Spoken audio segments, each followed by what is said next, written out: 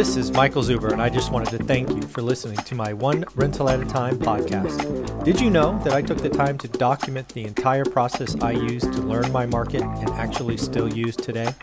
I released it as a $199 online course via Teachable, and it is called How to Get Started One Rental at a Time. With that, you get access to my private Facebook group, and you can join our group mentoring calls every Saturday at 9 a.m. Pacific. You can find it on my website at onerentalatatime.com. Now on with the show. Hey everyone, how you doing today? We have back our longest returning guest and your favorite and mine, Anna Kelly. How you doing, Anna?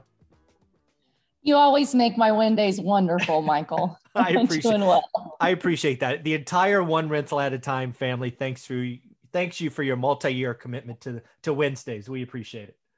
Oh, it's my pleasure. Excellent. So we have three exciting topics today. Three things I don't think we've ever talked about. So that should be pretty cool. The first one is, while you and I have, let's just call it 40 years experience buying rental properties, we are both together. Together, combined. Yeah, good point. That meant to be 40 years combined. Yeah, I should have finished that sentence. That's funny. But we are entering a time that will be the first for us as well. And that is, for 20 years, right? 40 years combined, rates have been going down. Yes, we've had a couple of months here or there where they've jumped up in 18 for a little bit. They got a little squirrely in February of last year. But you know what? I think there's a better than 50-50 chance the 30-year has put in the bottom. I'm not calling for anything crazy higher. But the chances are we're going to probably have multi-years of rising rates.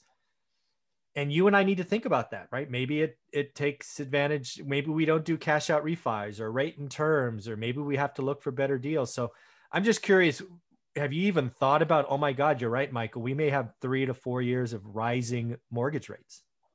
I think about this all the time. Good. I'm not alone.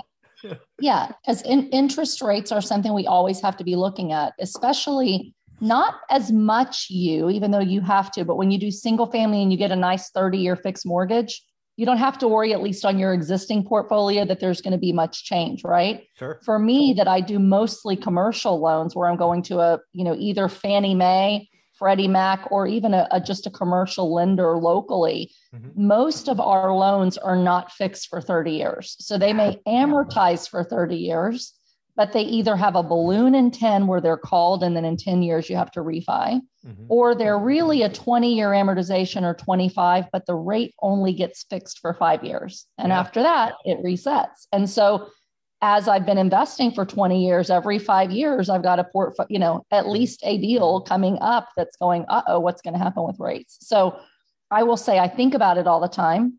I've gotten my predictions wrong.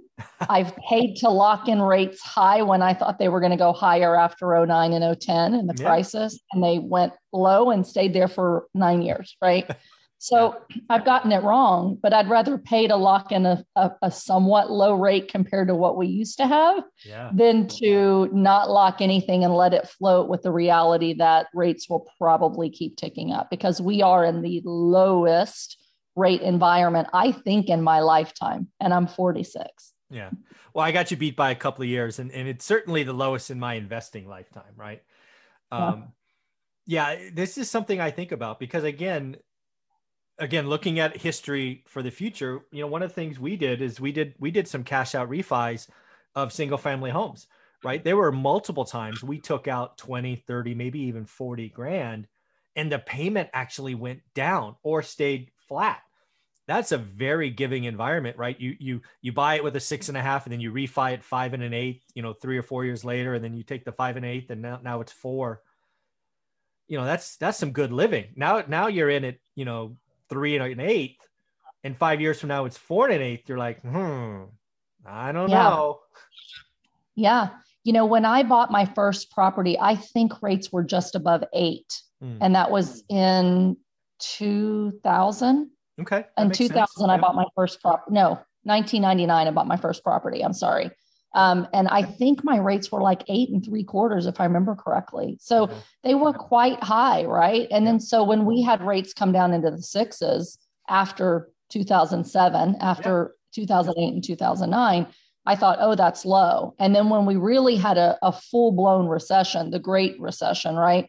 rates were like in the 5% range for investors. Like homeowners could get them about 4, prime was 3.5, right? Yeah. But we were looking at 5, 5.25, and those were great rates, right? I remember. So prime stayed really low because it took us a long time to come out of that recession. And I think that's one of the things I think about, right? Is how long will these rates stay low? And everybody's trying to guess, right? Typically what happens is as the economy starts to flourish again, the Fed will start slowly ticking away and raising the Fed funds rate, which usually then your mortgage rates start to, go up accordingly. Treasuries usually try to go up kind of accordingly. They're not really connected, but they all impact one another, right? And so when the economy looked like it was really stable in the end of 2018, the Fed tried to raise rates, and it was like all kinds of backlash in the economy saying, wait, it's not as healthy as you think. Yeah. So they quickly reversed course. So we're 2 years into that, almost 3 years into that. We're in a pandemic. So rates have to be low because they need us to spend. They need us to get the economy going. They want inflation. And we can talk about that, right? But they got to start ticking up rates as soon as they think it's healthy enough to do so. And the question is just when, right? Yeah, I think on the when part, I think about that a lot because that's going to impact the economy, consumers, GDP. That's where I kind of play, right? What's going on with the consumer? And they're going to do everything they can. And I'm actually calling for something they've done twice called Operation Twist, right? First time was 1961. And then I think the other time was in 2007 or 8, that crisis, right? Where they basically bought the long end and sold the short end because they want to flatten the yield curve. That's coming. Because I think right now, left unchecked, what we saw last week and the spike in the 10-year is going to continue to happen very quickly. Explain that, Michael. Explain that. Which part?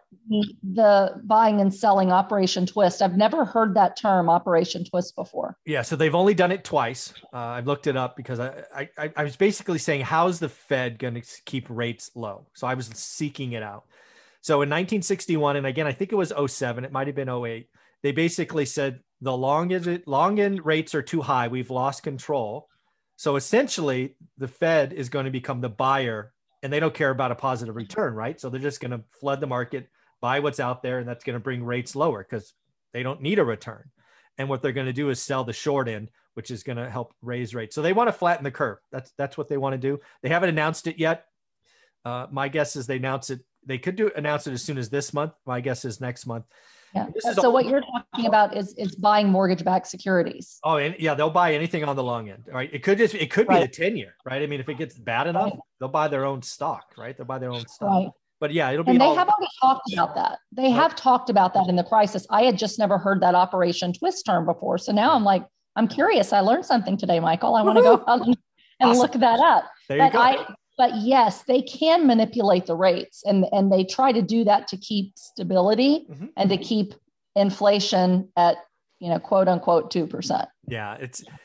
In my opinion on that is they're going to do everything they can to keep rates low this year, but I don't think they're going to be able to do it because that bond market is hundreds of trillions of dollars, right? It's not a little thing. So I think they're going to do it in the short term, but next year rates are higher. I just can't see it. I can't see it. Yeah. So. They're already, ticking up a little bit. I mean, I got 3 mortgages this year, 2.5, 2.6. So, I mean, crazy low rates. Right. And so I never thought I'd see something like that. I mean, we're talking 6 points less than, 20 years ago. So it's crazy low, but to your point, the treasuries went up 0.5% last week. Yeah. And consumer mortgages started to tick up. And in fact, applications, I just read, are down 43% compared to last year now. They had been booming. But now all of a sudden, because rates started to tick up a little bit, right? That softens the amount of mortgage rates and refis. And so once you start to see that happen, it's a sign that we're probably going to see some, equilibrium or stabilization. Mm-hmm. The other thing to think about is that the Fed wants this, imaginary 2% inflation. We've already talked about that's not really consumer price index, which is double, right? Mm-hmm. But what happens is if they can force inflation, the value of the dollar is less, and therefore it's easier to pay off their debt, right? If they can then inflate the dollar as well. So, I mean, it's very, very complicated, right? But they want inflation. Mm-hmm. They want inflation. They want costs to go up, and they want us to spend more money on things. And usually that results in rates going up, interest rates going up. Yeah. So at the end, folks, I think what you're hearing from us is, we think about interest rates a lot. It's the largest expense on every asset I own, right? The mortgage payment, right? It's the biggest thing. So we got to watch it. It will impact your decisions going forward. It's one thing to do cash out refis when your payment stays the same, and it's vastly different when the payment goes up and the interest rate goes up. So lots of future decisions. Commercial, very interesting, right? Five-year period. What will rates be? What will rents be? What's your NOI? Lots of things to talk about, right? Right. And I think about it all the time. So, when I saw rates were starting to really come down, I locked in a whole bunch of really low rates. Now, my lenders got smart though, and they put in a floor. So most of my lenders have a floor of 3.75 or 4. Yeah. So it doesn't matter how low, your home loan might go to 2.5, like you're not getting less than 3, yeah. 3/4 or 4. I do have one lender that's doing, 3.5% right now, which is amazing, right? On a commercial. But I just don't see those rates lasting long. So one of the things that we think about, a lot of lenders, you're starting to see choices now where they'll let you lock the rate for 5, 7, or 10 years mm-hmm. instead of only locking for 5. And so I'm constantly looking at every time I buy a property, do I want to lock for 5, 7, or 10? What's the difference it's going to cost me to lock for 10? Because, if I'm locking for 10, they're charging me half a point. Yeah, sure. So I figure out on my spreadsheet, kind of with the time value of money, how much am I going to pay more to get a 10-year lock mm-hmm. versus what's the chance that rates are a lot higher in 10 years and I need to worry about it. And then I make a different decision based on where the rates are. So it is a huge piece of your cash on cash return, right? Absolutely. Because if your interest rate's higher, you're paying higher for your mortgage and your income is less. And so it's something we have to be thinking about rates all the time. Yeah, very cool. That was a fun conversation. Thank you very much. Thank you.